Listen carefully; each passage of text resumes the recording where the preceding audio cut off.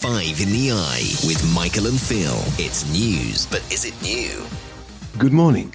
It's me, Michael Ojuru, here on Colourful Radio. Welcome you to episode 049 of our weekly news review show, Five in the Eye. I hope you're looking forward to looking back over 5 news stories that have caught our eye over the past week. And this is Phil Woodford joining Michael via Zoom and revealing that our top story this week is about the power of big tech companies. While Google is being taken to court in the US over its monopoly on online search, the eccentric billionaire Elon Musk says that he's going to start charging people to use X, formerly known as Twitter. Five in the Eye. Well, story number 2, it's the on-off saga of the HS2 rail link. There are fears it may never reach further than Birmingham, so much that for levelling up, for the north of England. But critics point to spiralling cost and ask, is it really worth it? What's story number 3? Well, are you tempted to trade in your current mobile handset for a new iPhone 15?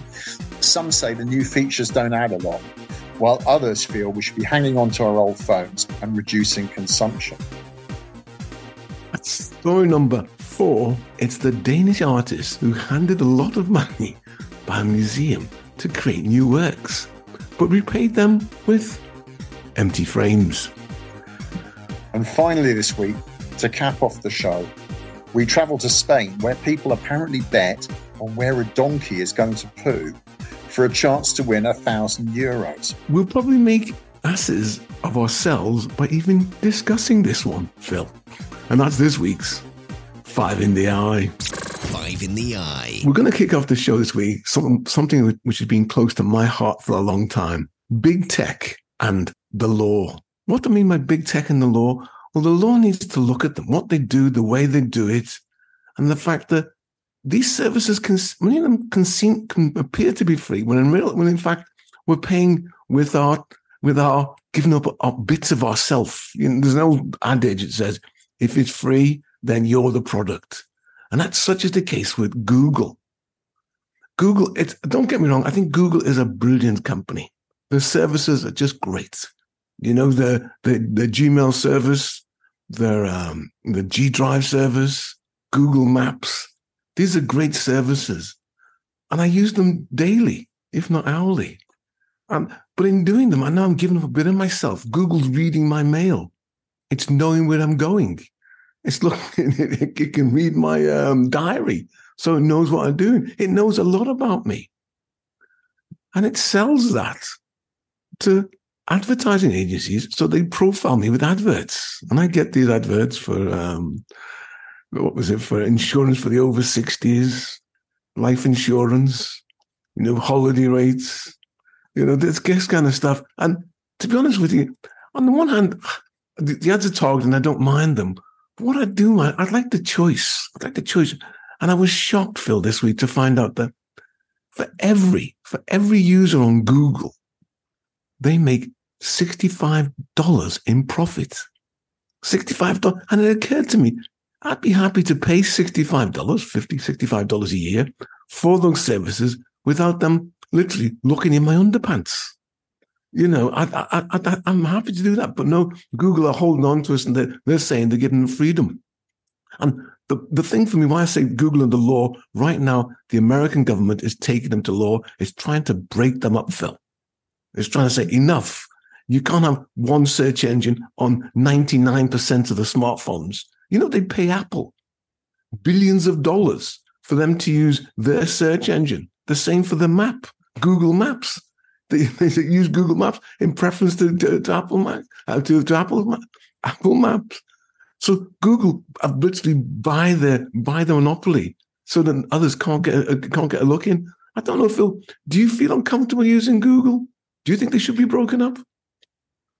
Well, I mean, a hugely powerful company, and I do share your concerns and other people's concerns about the nature of their monopoly. Very, very hard for people to break into this marketplace now in the way that Google itself did at the end of the last century, when there were a kind of handful of search engines around. Google came along with this new streamlined product that was just more efficient, better than all the others, and no one quite knew the extent to which they would dominate so much in the future.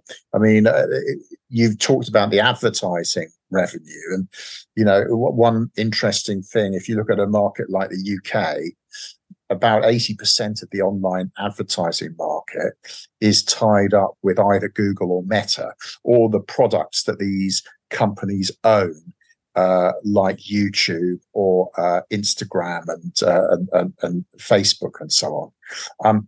This is profoundly unhealthy. One of the reasons it's unhealthy is that other media struggles to make the advertising revenue that they once did. So if you look at big newspaper groups, for instance, in the past, they would make a lot of money out of print advertising in the old days of print newspapers. In the online environment, they cannot make the same money because all the advertisers go to Google and go to Meta because of the monopoly they have. And so it has a knock-on effect on other media, which does trouble me. But we saw also that you were talking about charging for the service rather than them knowing everything about you, Michael. You'd be prepared to pay something. It's interesting because we've seen Elon Musk, haven't we? The mercurial billionaire behind X, formerly known as Twitter, saying that he's going to start charging people for using that platform. Would you be prepared to pay for that? Short answer, no, because the value is not there. It's gone. He's destroyed the platform. One of the fundamental things he did, Elon, was he destroyed the blue tick. Now, the blue tick, these are people who've been verified, so you knew you were speaking to, dare I say, Farage, Johnson, all of them. You know, they were the real deal. Your bestie mates on exactly. Twitter. So but he scrapped all that, and you could buy that now. In fact, at one stage, people were buying the name Farage and Johnson and using it. So no, he destroyed the very heart of Twitter. Was that's its innate integrity, that you knew when you wanted to know something, some fact, you go to someone in the New York Times or the Guardian. Some of these points you go to people or points of interest or points of knowledge that you respected. But now he's destroyed all that. It's a free for all. It's full of look at my stream. It's full of just nonsense and adverts for stuff that I don't particularly want. And for the idea of paying for that service now, gone. Going back to the original Twitter, I would have considered it. I would have considered paying because it's a great service. Because one of the things I love Twitter for, that's the right way to love, use Twitter for, is for instant news. You know, if you hear that something's happened, there's been some catastrophe or some dreadful event, you can go on Twitter and you get it I was going to say unsullied. That's not the right word. You get it unmodified, uncommented, unmediated. So you get it raw.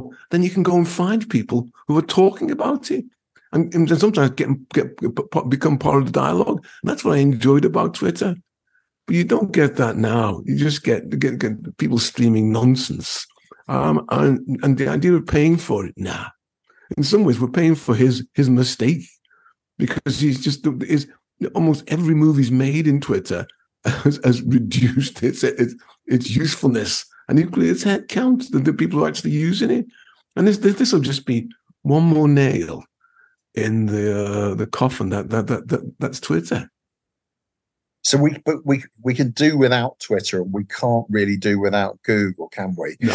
And so that's perhaps the fundamental difference here, and which gives Google kind of an unusual amount of power, because everybody is so dependent now on the service it provides. I mean, of course, there are other search engines as well. We could be using Bing, or we could be using one of these other.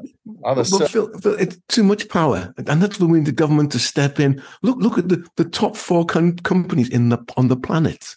Number one, Apple, $2 trillion. Then you've got Microsoft, Saudi Arabia tucks in there with its oil well, and then Google. These big tech companies are monopolies. They're fiefdoms running. Apple does a deal with Google to put its search engine on Apple phones as the default search engine for Safari. Locking out all the other people. And this idea of choice, and the Google will defend themselves, and Apple will say, "Well, you can use another search engine. You can if you want. Can you be bothered?" And I know some of my friends do make the effort, And I know I should make the effort, but I will do. But it just seems so convenient. And it's that convenience where I think maybe it's just too much. Maybe if we split off Gmail and the maps and search into 3 separate companies. Look at Standard Oil. How Standard Oil was chopped up, or equally AT&T, the Baby Bells, the Baby Bells, the smaller companies. I think Baby Bells are cheese, aren't they? Baby Bells. No, they are. The Bell companies. The Bell was split up. The Bell business. It was split up to Baby Bells. So there is a precedent for this. And Meta. Look at Zimmerman. Mark Zimmerman. He owns Zuckerberg. Not just Zuckerberg. Zimmerman. Zuckerberg. Yeah, that's Bob Dylan. No, he owns Facebook. He owns WhatsApp, and he owns Instagram. Yeah, that says break me up. So you break me up before you go. No, seriously, Phil. Those are 3 companies or 3 organizations which should be split up. The idea of interactivity, and the idea of there's a word, the word that we use on. Have you heard the word federation? Mm-hmm.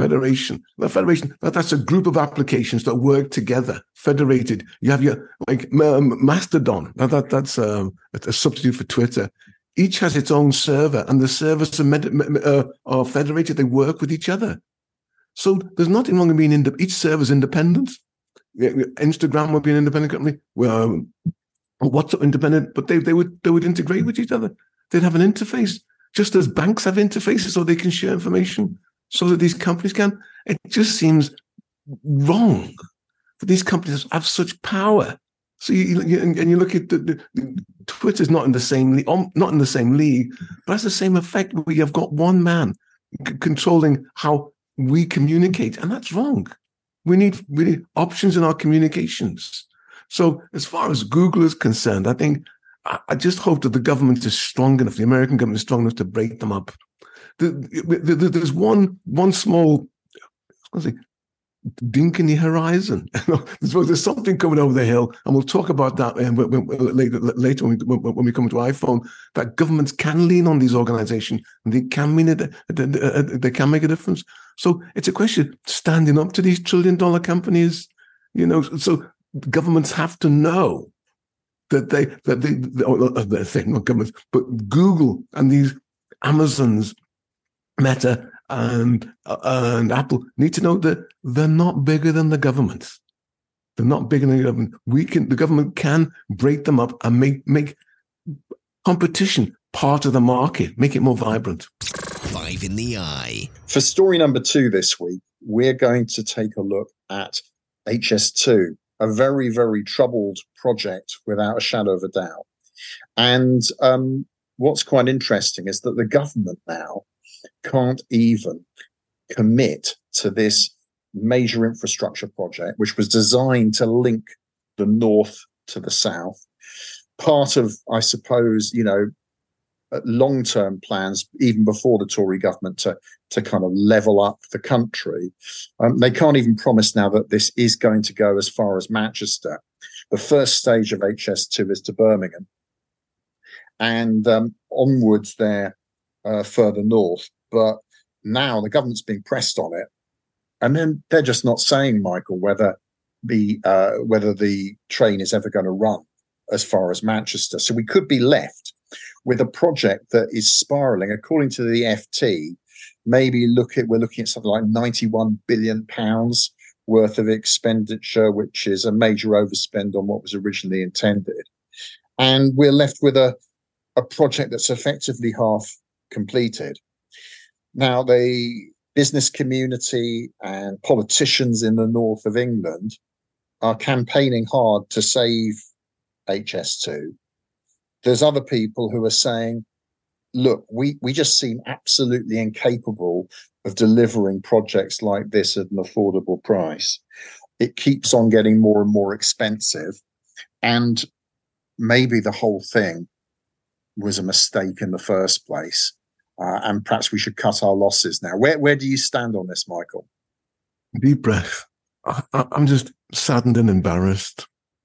Saddened that we cannot do a major project for the country. Seems we can get it right in London, Jubilee Line, Crossrail, or Elizabeth Line. We spent billions and they work. But the rest of the country, it ain't happening. And what's so maddening is if they had put HS2 in, when you put high-speed links into the major city, it doesn't improve life in the well, it does improve life. You get more traffic coming into the city. It's good for London. It increases London. You've seen it with Paris and the high-speed links into Paris and the Tokyo. Same thing. For me, I think it's just sad that they reduced to talking about, we've taken 25 minutes off the link time to Birmingham. Hello? Well, train travel now is a luxury in terms you've got time on your own. And with the internet, those 25 minutes you can use productively. So you're saving time for what? So I think that time saving is irrelevant now because the way we manage time, particularly after the pandemic, and we could do so much online and with Zoom and that kind of thing. So no, it's not a thing. It's no good reason. And then to add insult to injury, Phil, they're saying it's just going to go to Birmingham to London and it won't come into central London. It'll be some outside London somewhere. It's just no. And for me, Phil, okay, I'm going to put my Liverpool hat on. The Northern Powerhouse, whatever happened to that? A train, a high-speed link from Liverpool to Newcastle via Manchester and Leeds. That to me is something that should be visionary for the country. Yeah, it would certainly enhance the economy of the north of England more than this link to London, in my view, because, I think that there is a danger with the whole concept of HS2 that rather than see business move away from London and investment move away from London to the north, it just becomes a quick way for people to come to London, and it reinforces London's London's dominance. And I'm not absolutely sure I'm on board with the whole concept. I've always blown hot and cold over HS2. I mean, at one level, we do need, obviously, higher speed trains like we see in continental Europe, things to rival the French TGVs and all the rest of it. But and for the reason, one reason for that, of course, would be environmental. We would really ideally like people to leave cars behind because the trains were so fast and efficient that you didn't really want to drive. The problem is that trains are incredibly expensive. And we can't even deliver the infrastructure, can we, to make it possible? I do sort of wonder at what point with projects like this, you say, right, okay, it's not working. There's a psychological tendency, isn't there, to think, well, we've invested so much money so far, we've got to make it work. But an economist will say, look, that cost is sunk. You're never going to get the money back that you've already wasted.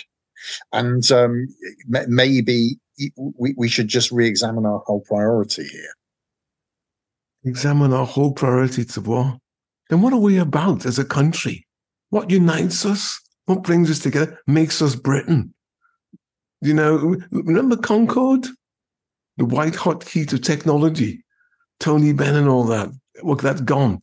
Now when there was a big talk of the National Health Service software package, the NHS software never happened, failed to make a totally integrated package. And we've got a history of failure in this. Isn't this something the government can say, look, we're going to go for this. This is something we're going to do regardless. And because it falls into this short-termism, this 5-year election cycle. What does it mean to that? And then it kicks into the long grass. And then when you layer on that, yes, it is complex. You've got lots of people, you've got to buy lots of land, and there are lots of compulsory purchase orders. It's hard. But if it's worth doing, then these things are going to be overcome. Well, and I agree with you. If we are going to do it, it's got to come into Euston Station. Otherwise, what the hell are we playing at? It's reminding me a little bit of the tram system in Edinburgh, which was an absolute fiasco because that was designed to take people from the city centre into the suburbs and I think maybe out to the airport. And it ended up stopping far short of the city centre. Huge sums of money were spent on it. Obviously, nothing quite like HS2, but for a city project, it was very, very expensive, and it never really achieved what it set out to achieve. So, for God's sake, if we are going to do it, we might as well do it properly and have it come right into the heart of London, because there's already been huge disruption at Euston, with the idea that it would be coming there. Well, Phil, again, who are we? We're two people here, older than some would say. And we're saying this should be done. We need more people to say to the government, look, for goodness sake, do something. If something visionary. Let's get over Brexit. Let's say we're building this to make us a better country, to make it better, not scraping along the bottom, make do. And made even worse by this recent announcement by Sunak now, they're going to go back on the green policies in terms of cars, in terms of electric cars, in terms of gas boilers. We're just going backwards. It's only miserable Britain. It's all hard and horrible. We haven't got the money. What have we got the money for? I'll put it this way.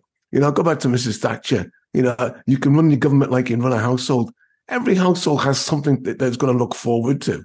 It's going to cost a little bit, but we're going to do X, whatever X is. It might be a holiday, it might be a new TV, it might be something. But that's something that the family wants to feel better.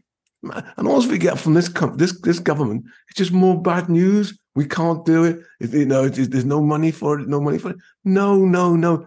You've got to get creative or get visionary. I've said this many times before, Phil. This is an exhausted government. There's nothing, what they're about. What's their vision? Their vision is just maintaining this drift downhill. To what? To what end? Yeah. How's it going to get better? In a sense, HS2 is a bit of a metaphor for this government. It's run out of steam, has no idea where it's going to end up. Run out of steam. I'm probably trying to use steam to be on the railway. No, and as I say, that's why I find it deeply sad, because it could be, these things can be made to work. Look at Crossrail. I talk about the two fours. It was 4 years late and £4 billion over budget, but we did it. We did it. It's a fantastic achievement. So why can't we do HS2 so we can go from Liverpool to Newcastle on one line, on one train? Can you imagine that, Phil? The difference that would make up north would be brilliant. For some reason, for moving back up north. Five in the Eye. Third story this week is Apple's iPhone. Now, I love Apple. Well, I'm a complete Apple fan, but I've got to put my cards on the table, or my MacBook, my iPhone, my watch, my iPad. I've got them all on the table. Totally committed. And I love the way it's greatly integrated. And Apple, they're just a supreme marketing company. Once a year, they have their upgrade of their services or their products and their software. And this year, they've upgraded the iPhone from iPhone 14 to iPhone 15. Now, I proudly have an iPhone 14 Pro Max. And this is quite simply the best phone I've ever had. It's fast, bright, the battery lasts a good while, and the camera is just beautiful. The quality of the pictures, they're just extraordinary. So I'm completely happy. So I was looking at the new iPhone 15 Pro Max, because that's my benchmark, the Pro, the top of it. And, well, okay, on the surface, it is better. It's lighter. It's now made of titanium, so it feels better. There's a big discussion about the fact that what Apple have done, they've made the chassis lighter and they've moved the mass around so it feels lighter. Okay, that doesn't matter, but it's beautiful. It's lighter. It's faster, it's faster, which is good. Things can always be a bit more snappy. It's snappy. There's a few of the little bit odds and, can I say odds and sods? Am I allowed to say that? Is that? I think we might get away with that. It's afternoon in the morning now. There was nothing there that says, upgrade me, your iPhone 14 Pro Max is now obsolete. And I thought, no, there's not enough there. To justify and they've even put the price up. Having said that, Apple, I'm a complete Apple fanboy. I hold my hands in the air. I've drunk the Kool-Aid. I'm there. and I'd looking for where there's a new feature, I'd be in. But it's I'm tempted to say, Phil, maybe they're running out of steam. I mean, I think it's difficult to know perhaps where the next big leap in functionality is going to come. I mean, I noticed that there's probably more gizmos promised with the recent iOS upgrade to iOS 17 than there is in the actual new phone. And they were talking about with the operating system, for instance, AI cloning of voices. What could possibly go wrong with that? But you could see some kind of step change with the tech in the software there. But in terms of the hardware, it's difficult to see. I've got an iPhone SE, second generation SE, which is perfectly good enough for me. I'm due an upgrade. I haven't got round to it, to be honest, because I just, I'm not excited enough about the idea of having a new phone. There are people, of course, who say, well, actually, we trade in our phones way too often. And that's encouraged, obviously, by the companies. What about all the resources that go into them? Wouldn't it be better if we all hang on to our phones and just relied on software upgrades for a while? Well, that's a good point, Phil. That's a good point. And I guess the EU sees that when it looks at the power, the power supply. The Apple uses the USB-C adapter is now the standard for, but which was coming back to your point from our first story, Michael. This was your example, wasn't it, of the European Union managed to put pressure on a big tech company to abandon its lightning charger and adopt the standard, because the thinking from the EU is, from a consumer point of view, why do we need all these different kinds of chargers when one will do? No, exactly. I mean, we just got we got a car about 6-9 months ago, and that was USB-C already in the car. So this is USB-C, and the car manufacturers are the slowest to adopt new technology. So Apple are just, in some ways, just catching up, or the EU is forcing them to catch up. And that for me, that augurs good for what the American government can do to Google. It can force them, because it makes these things make sense when you're reducing competition or increasing competition. It depends on where you look at it. So I think that's a real strong point for us. Again, I'm mixing my metaphors here. Us in the European community. See, that was that was wrong. We're getting the benefits of the power of the European community here in Britain, even though we weren't involved in it, which is another reason why we should. No, I'm not going to mention Brexit. I'm not going to move on from that. No, I think, Phil, it's the iPhone 15 Pro Max it's a fine phone, but for me, the difference between the old phone and the new phone is quite small. But having said that, I know people like Luddites like yourself may move up to the 15 and kind of almost leapfrog me for my 14. But I usually have the more powerful phone. And I spoke to my son about it. He's upgrading because he wants the very best camera to take pictures of his kids or my grandchildren. So I approve of him for that. But in terms of me upgrading, I haven't got the energy. I don't no desire to do it, because I'm not going to get. You were already, Michael, the most tech-enabled OAP in the UK with your iPhone 14 Pro Max. Am I right? There are one or two of us. But I mean, like, it's the seamlessness of the connectivity. That's what we're looking for, and that's where you're getting the Apple proposition, which I think is excellent. But okay, there's the Apple tax. We pay for that. There's an Apple tax, which it's a benefit. I'm happy to pay like that. I'm happy to pay that $50-$60 a year for Google for those services. If they're not gonna look inside my underpants to see what I'm doing, I don't want that. I don't like it, but you get such good services, and they are good services, so you take it. So coming back to Apple, though, I think Apple have they've got it right, and I'm happy to pay that tax because the products are so seamless. But there comes a time, you don't just upgrade by default. There was a time back in the the 80s, every time IBM brought out a new PC, we'd get a new laptop, a new laptop. We'd all get new ones. They would buy automatically because it was the quantum leap for Intel and the things surrounding the Intel chip. The processor was much better.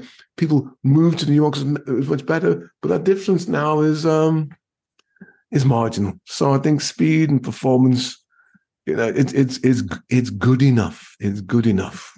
Five in the Eye. Story number 4 this week is about a Danish artist called Jens Harning. Now, he's a conceptual artist. His work in the past has been on themes like power and inequality. He was famous for a work in 2007 called An Average Danish Annual Income, which was basically kroner notes fixed to canvas in a frame. And he created another work in 2011 about Austrian income, so using euros. So that's the background to this rather strange story where a museum in northern Denmark called the Kunst and Museum of Modern Art gave him 500,000 kroner, or just over 60 grand from its reserves to create new artworks. And they also topped it up with a fee of another 40,000 kroner as a kind of thank you for doing the work. Then he comes along with his works of art, and he has called them, Michael, take the money and run, because they found when they opened them up just 2 empty frames. He had taken them for a ride, and unsurprisingly, the museum is now looking for its money back. No. He didn't take them for a ride. They exhibited the work. They exhibited with that title. So no, Phil, they didn't take him for a ride. In fact, they understood what it was about. And listen. I'm going to quote you what the museum said. Here we go. Even the lack of money in the work has a monetary value, which is designated as art, and thus shows how the value of money is an abstract quantity. The value of money is an abstract quantity. They're hoisted on their own petard there. They exhibited it because they understood. The clues are there. You can remind me of the title again. Take the money and run. But hold on a second, Michael. You're painting a rather glossy picture of this, because last week a court in Copenhagen ordered the artist to repay the money that had been loaned to him. And the director of the Kunst and Museum was quoted in The Guardian as saying, "We're not a wealthy museum. We have to think carefully about how we spend our funds, and we don't spend more than we think we can afford." No, I'm going to say, no, sorry, Phil. Why did they exhibit it then? Why did they accept the artwork? Well, I mean, whilst they accepted it, there was also a court case going on, and they were saying the agreement is that they can keep the fee of the 40,000 kroner, but not the 500,000 kroner that they gave him that they gave him. No, Phil, this goes to the heart of what art is. Art, as its fundament, is an idea in someone's head, which is once getting to your head. Now, this Kunst Museum, I'm sorry, they're wrong. You should know, if you didn't think, if you didn't value the work, you shouldn't have exhibited it. You shouldn't have discussed it on your museum tours around it to discuss it. In fact, this discussion now is part of the work. And I would argue he's the artist. I'm creating art. I'm creating art here with you now. Yeah, because you're discussing something that is as ephemeral as a blank canvas. Mm. And the fact, the value of it. You're saying it has no value, but hang on a sec, someone's just paid £40,000 or kroner $40,000 for it. So come on, if art is, as its fundament, is ideas and concepts in people's heads. And to me, he made it the fact that they took it and put it on the wall. In putting it on the wall, they created the work. So move on. Yeah, I think the judge is totally out of order. Totally out of order. Michael, we're in the territory of Emperor's New Clothes here, aren't we? I mean, these canvases arrive with nothing on them, and people are looking at them and thinking, "Oh, well, they need to go on display." No, I'm going to say no. I'm going to quote Picasso now. Art is a lie that helps you understand the truth. Art fundamentally is a lie. That canvas is not a picture of a valley scene. It's not a valley. There's no valley there. It's an impression of it. It's an idea of a valley or whatever. Or it's a concept. Those pictures are concepts, ideas. If there's nothing there, there's nothing there. It's called, take the money and run. So no. Just as well, the classical artists that you give tours about, Michael, didn't take the same strategy with their paintings. Otherwise, you wouldn't have a lot to. You wouldn't have a lot to discuss. I don't accept that. They were communicating in their times to get across the point. This artist is doing exactly the same today. He's using terms that we understand. Maybe with a bit of a wink, I don't know, a bit of a nod, I don't know. But the museum, if they exhibited it, they accepted it. Move on. I'm just going to say, let us know to our listeners. Let us know what you think about this extraordinary case in Denmark. Do you think that the artist was right to take the money and run, as he described his work, or do you think he should be repaying it? Let us know on Facebook or Twitter. 5 in the Eye. When you proposed this last story, Phil, story number 5, I thought you were having a giraffe. But it seems, and it's on the one hand, it's a brilliant idea. On the other hand,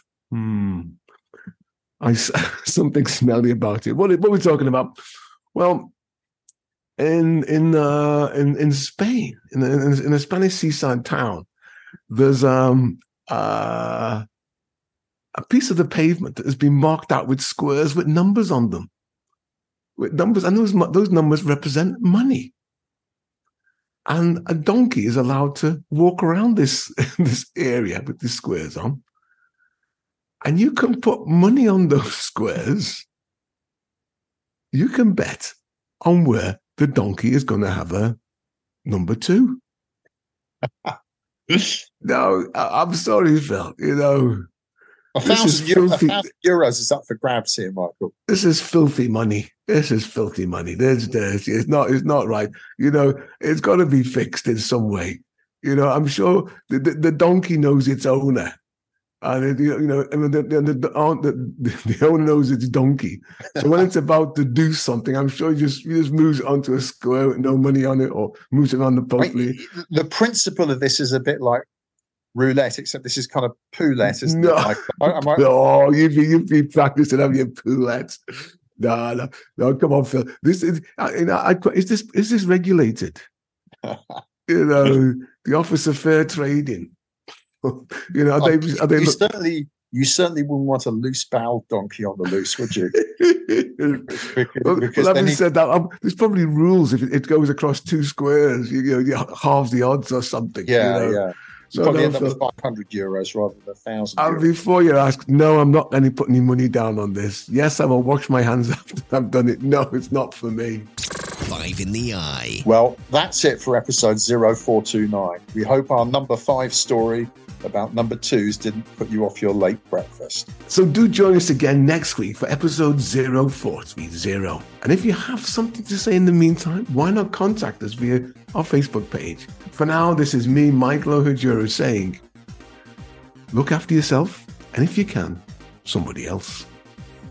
And this is Phil Woodford reminding you to keep an eye on the news, as you never know what we'll be discussing on next week's 5 in the Eye. Goodbye. 5 in the Eye with Michael and Phil. It's news, but is it new?